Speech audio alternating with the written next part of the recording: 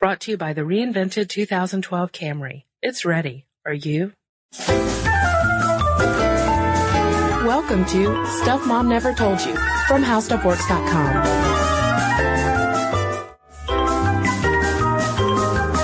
Hey there, and welcome to the podcast. This is Kristen. And this is Molly.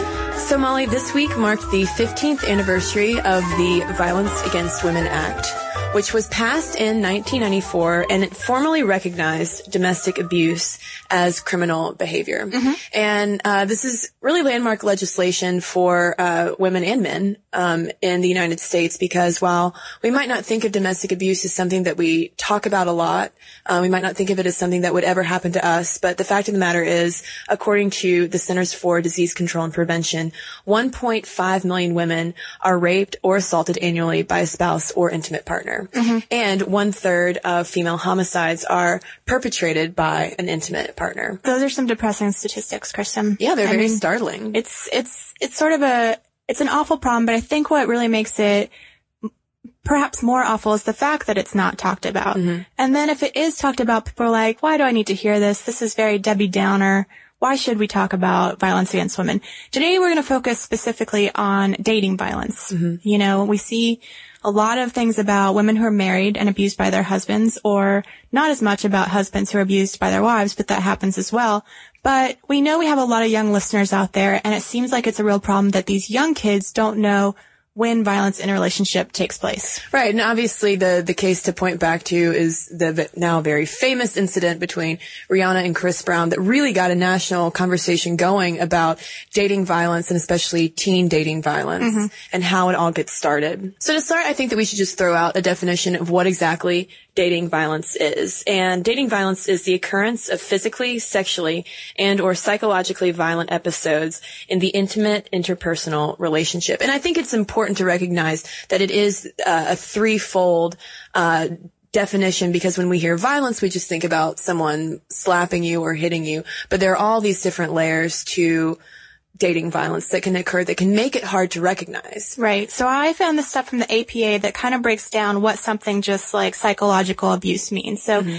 here are some examples of things that are considered dating violence: name calling, insults, public humiliation, yelling, threats, put downs, telling a person's secrets, jealousy, possessiveness, isolating a person from friends and family, destroying gifts, clothing, letters, damaging a car, home, or other prized possessions.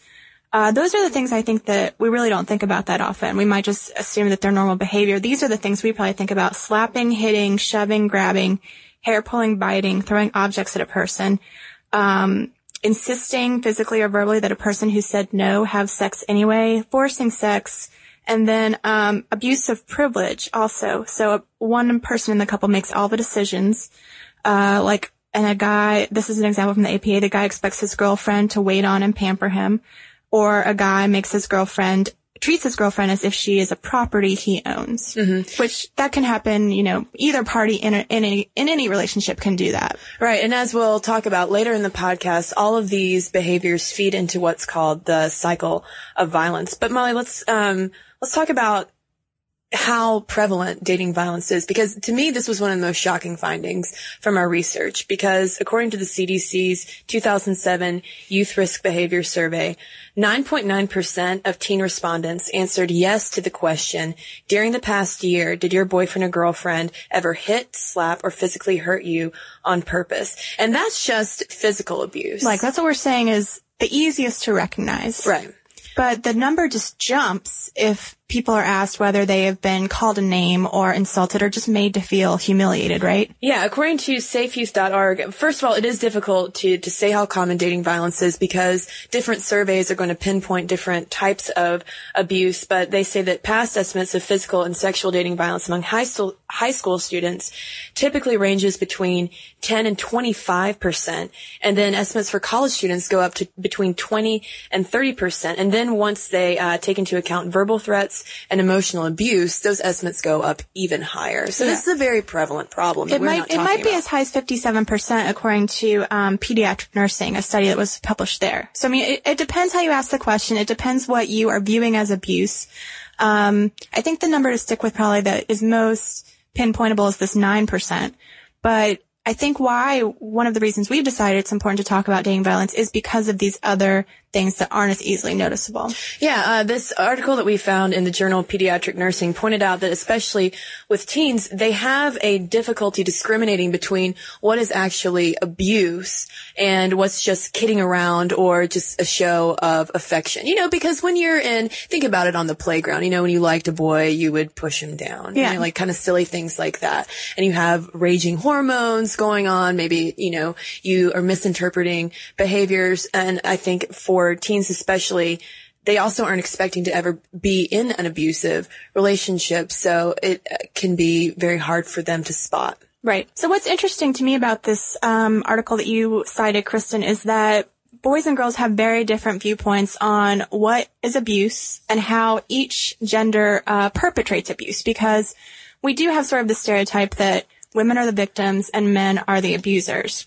But, it's just as easy for the tables to be flipped. But men and women or, young teens inflict this abuse in different ways. It's more likely that women are trying to exert control over the male in terms of, maybe cutting him off from friends, being very jealous, going through a cell phone or something like that. And that might also involve more minor physical violence. Yeah, mind games. I mean, that's the old thing is that girls are always good at that. So how can you determine between when a girl's just being controlling and when it's abuse? But males were more likely to use this physical violence as a way to punish a woman for something she had done.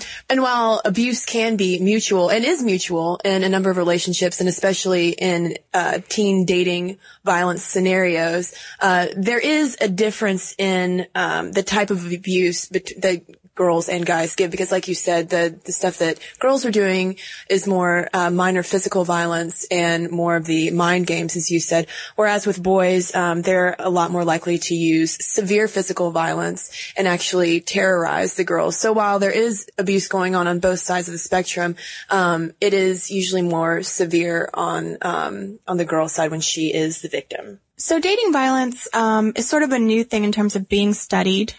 Because, we typically just think more about, cause, it's such a private thing. Right now, researchers think that it starts around the 10th grade. It may start becoming, lower and lower in terms of grade level as girls get involved in relationships earlier. We've talked about how girls are maturing much faster these days. So that might involve getting into your first romantic relationship at a really young age. And you don't have sort of that background in relationships to let you know what's right and what's wrong. And I think, it's important to say that abuse can happen to anyone, regardless of where you live, your background, your beliefs, anything like that. But there are a few risk factors for abusive relationships. Yeah, certain behaviors, Molly, that are more associated with dating violence include high-risk behaviors such as smoking, unsafe sex, gang membership, low academic achievement, access to weapons, and alcohol abuse. And there are also certain perpetrator personality traits that are shared among abusers, such as expressing feelings of betrayal, jealousy, insecurity, hostility, and a correlation to earlier victimization in life. Like when the Chris Brown Rihanna case came out, one of the first things that people started talking about was the fact that one of Chris Brown's mom's ex-boyfriends was abusive toward her. And in the Larry King Live interview that he gave, they kind of talked a little bit about that, and he talked about being able to not necessarily being abused directly by the boyfriend, but being able to hear his mom being beaten up by the boyfriend and how traumatic that was and how that probably fed into a cycle of abuse later on in life. Mm-hmm. And speaking of teen male abusers, there was one LA Times blog post that I ran across that was pointing to a study in the American Journal of Men's Health that was looking into the lives of violent boys, because a lot of times this research about dating violence and domestic violence is usually focused on the women, because it's generally assumed that the women are going to be the victims, which our statistics are showing is not necessarily the case.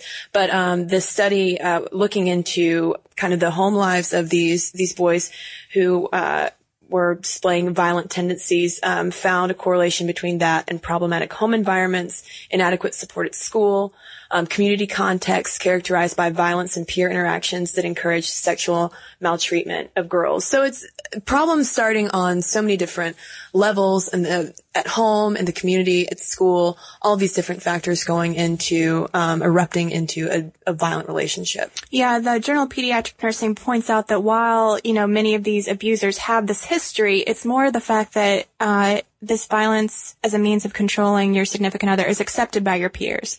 If a guy is trying to, get along with his buddies and his girl is doing something that embarrasses him, it seems like a lot of it, how he's going to deal with it depends on what his friends think is acceptable. Mm-hmm. And I think it's also important to point out, when we're talking about dating violence, is that while it's often framed in terms of guy-girl relationships, safeyouth.org points out that this also happens in teen homosexual relationships and transgender relationships, especially when the relationship is more covert and the abuser might be able to exert a little more control over that person because they don't want to be out in the public and right. have them know what's going on. And it might be harder for these people to get help because already they're outside of a norm in their school environment. Mm-hmm. So, Molly, once the cycle of abuse has started, it can have, obviously, behavioral effects on the person who is being abused. For instance, adolescent girls who report abuse from dating partners have been found to have elevated risk of engaging in risky sexual behaviors, the use of alcohol, tobacco, and cocaine, unhealthy weight control. There's a big correlation between abuse and eating disorders, and also early pregnancy. Mm-hmm. Which is, we'll talk about this later, but it only makes it harder to get yourself out of a situation with an abuser if then you find yourself pregnant with an abuser's baby. Yeah, because in adult relationships, pregnancy is one of the main triggers for abuse to start happening, which right. is pretty disturbing. So let's talk about, once the abuse starts, how this cycle of violence, perpetuates this pattern. So I think this cycle of violence takes into account the fact that both people recognize that some sort of line has been crossed. You slap someone, you're like, oh, shouldn't have done that. And then you go into a cycle of guilt where, you're worried about you're going to get caught. You're worried the person's going to leave you. And the person's going to do what they can to regain control, act like nothing's happened. Might have a nice little honeymoon period where, they try and make it up to you and you might think everything is fine. But then after that phase of normal behavior, when the abuser and the victim are kind of back in their regular routine and the victim is feeling better about things, then there's this phase called fantasy where the abuser will start to fantasize again about abusing, either hitting or slapping or sexually abusing the partner.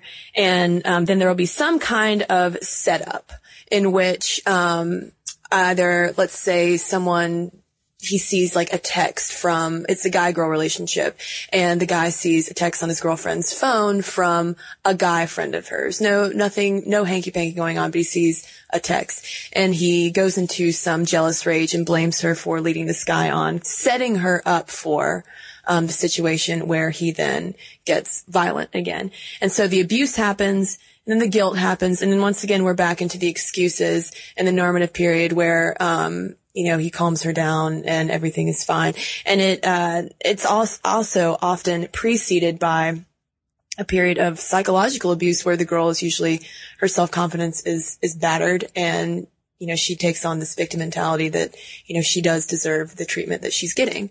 And I'm using he, she, and obviously the pronouns can be switched around depending on whatever kind of relationship we're talking about. But I think it's important that, for a lot of that cycle, as you pointed out, there's this fantasy stage where it's just sort of in one person's head, which is why it might, if you're in that situation, seem so hard to fathom that you're in an abusive relationship, because it happens and then the guilt, fantasy, etc. is sort of on the other person's head, and you think everything's fine. It was out of the ordinary. It was just a one-time thing. And then when it happens again, it's almost like it's destroying your self-confidence because it seems so out of the ordinary. Right, because dating violence usually doesn't happen after, like a few weeks of dating. It's something where people have been in an established relationship, and it would seem like out of the ordinary behavior for someone to lash out like that. So like you said, they could, just think that it's going to be a one-time thing. And Molly, I think that this is a good time to bring up an email that we received, which is one of the main reasons why we're even doing this podcast, and that kind of illustrates this dating violence, teen dating violence today. We got it from a girl who was very concerned. She's in the 10th grade, which, as we said, is the grade when this type of stuff usually starts to happen. And she was very concerned because she saw another girl in the 10th grade and with her boyfriend who was a junior in high school. She doesn't know them very well, but they're an established couple. They're a really cute couple at school. And it made her very uncomfortable because she saw him yelling at her in the hall and grabbing her around the neck when she tried to pull away. And he was demanding to see her phone to look through her text messages. She said he pulled it right out of her pocket while holding her still and pushed her away against the wall. And then he yelled at her about who she was texting, but then the bell rang and everyone left for class. And she felt terrible because she saw this obviously abusive scenario with this couple who has been going out for a while, so everyone knows him as this couple. But she doesn't know what to do. She's not good friends with the girl, but at the same time, she doesn't want to stand by and know that some other woman is possibly being abused, especially, they're in 10th grade. They're 16 years old. Right. And so I think that there's the fear that you would go to the girl and she would say, oh, it's a one-time only situation. And that's what we're trying to put ourselves in that mindset of how you can justify it, I guess. Because I think the question that when you see it from the outside, you're like, well, how can you put up with that? You should just leave. Obviously, she should just break up with her boyfriend and go. And I think that that's a really damaging viewpoint. We want to try and show how this cycle happens so that you would think that it was something out of the ordinary. And you need to know that if you're trying to approach someone about this situation, because even though it makes perfect sense to you that you need to get out of that situation, think about a teen relationship. There's nothing more serious or precious or worth protecting in the world than like your first big relationship. Absolutely. And you might get defensive, especially if it's someone you don't know very well coming up to you and saying that, your boyfriend is being abusive towards you. And even if you know that something wrong is happening, plenty of people their knee-jerk reaction might just be very defensive and say, no, what are you doing? Butt out of my business. Right. And if you do take on that mentality of, I did deserve it, he did ask to see the phone. We don't know the whole story about what was going on. Yeah, I shouldn't have texted. He's right. I shouldn't have texted that guy. Yes. I think that if you're trying to protect that relationship, that's how you get in that mindset. And we're not saying that that mindset is right or wrong. Just you need to know, I think, what you're up against if you're going to approach someone like this. Yeah. So first, when we're talking about how to address, teen dating violence or dating violence in general, Molly, you found a good suggestion for what people, guys and girls, can do to make sure that they don't end up in a dangerous situation. Yes, this comes courtesy of the Alabama Coalition Against Domestic Violence, which has a really great site about all types of domestic violence, including dating violence. And it urges teens to put up a dating safety plan. And so let's say if you're on your first date with someone, consider a double date. Let everyone know where you're going and when you're going to be back. You may not want to do that when you're a teen. You've got these parents who are overbearing, but it's important for your own safety for that plan to be in place and to have a trusted person you can call should the date go sour. And Molly, that's a good idea if you're a teen or you're our age. Yeah. It's just... Or if you're 80 and going on a first date. Exactly. It's just smart. That's just smart. So everyone needs to have this dating safety plan. Now, let's say you're a few dates in and you're not quite sure about a guy. All these sources just urge you to trust your gut. If something doesn't seem right, even though you might not have a whole lot of experience dating, it's probably not right. But these are sort of the standard warning signs that your date may eventually become abusive. Extreme jealousy, controlling behavior, unpredictable mood swings, alcohol and drug use, explosive anger, isolates you from friends and family, hypersensitive, believes in rigid sex roles, and blames others for his problems or feelings. So you may see that, you may think, oh, it's just one part. As time goes on and, let's say you're in this relationship, you love the guy, but he still has this side of his personality. Don't let this isolation from friends and family leave you without that same person you can call when things go sour. It's really important to have at any point in a relationship someone you can call that can get you out of the situation. By means, immediate means just driving you away. So always have an escape plan. Yeah, because that is one, when you're talking about domestic violence and kind of the pathology of an abuser, that is one of the main ways that victims get trapped in that cycle is they end up isolating themselves away from friends and family. So like you said, in a case of an emergency, they don't have anybody to call. Yeah. So always be sure you have someone to call. If they take your cell phone, you should always have change on you. Have a calling card. Have ways to get around your sort of normal ways of communication if the person you're with starts to monitor your cell phone use, things like that. We're talking about, having somebody to call. And the thing is, like Molly and I can't exactly say that there's one person. If you find yourself in a dating violence situation, there isn't one person you definitely should talk to. It's going to vary for everybody. Like some people might want to talk to their guidance counselor or their school nurse or their mom or their friend, whoever. And even in this pediatric nursing article that Molly and I keep referencing, it mentions that girls are more likely to divulge information about this to friends, siblings, and parents, whereas boys are more likely to talk to non-family members and professionals. Okay, so that's sort of the explanation of how the person in the situation deals with it and recognizes it. But our email dealt with someone who's seeing it from the outside. And I think it's a lot easier to see from the outside, but it's a lot harder to know how to approach the person about it. Yeah, so let's just talk for a second about some warning signs. These are from safeyouth.org, and these are some warning signs that someone might be in a violent situation. And this includes, do you see signs that the individual is afraid of his or her boyfriend or girlfriend? Does the boyfriend or girlfriend seem to try to control the individual's behavior, making all the decisions, checking up on behavior, acting jealous, possessive? Does the individual apologize for the boyfriend or girlfriend's behavior to you or others? Has the person lost interest in school and other activities? Has the person's appearance or behavior suddenly changed? Like we were talking about the link between female abuse and eating disorders. Has the individual stopped spending time with friends and family, going back to that isolation factor? And has the individual recently started using alcohol or drugs and seen sudden changes in mood? And those are all warning signs, of that kind of relationship. But once, so our listener who wrote in, she's seen, what definitely seems like some pretty clear red flags about this relationship. So what does she do? How do you approach someone, even someone, especially who might not be a friend of yours, to say, hey, I'm really worried about you? Well, I think that that's the best thing you can say is, I'm really worried about you. You can't go in and I think accuse a boyfriend of something because, we read about how, like we've just named off all these things, women are going to be apologizing for the behavior. They're not in a state to admit the male is wrong necessarily yet. Because it's so out of the ordinary, they may be making excuses. So you say, this is why I'm worried about you.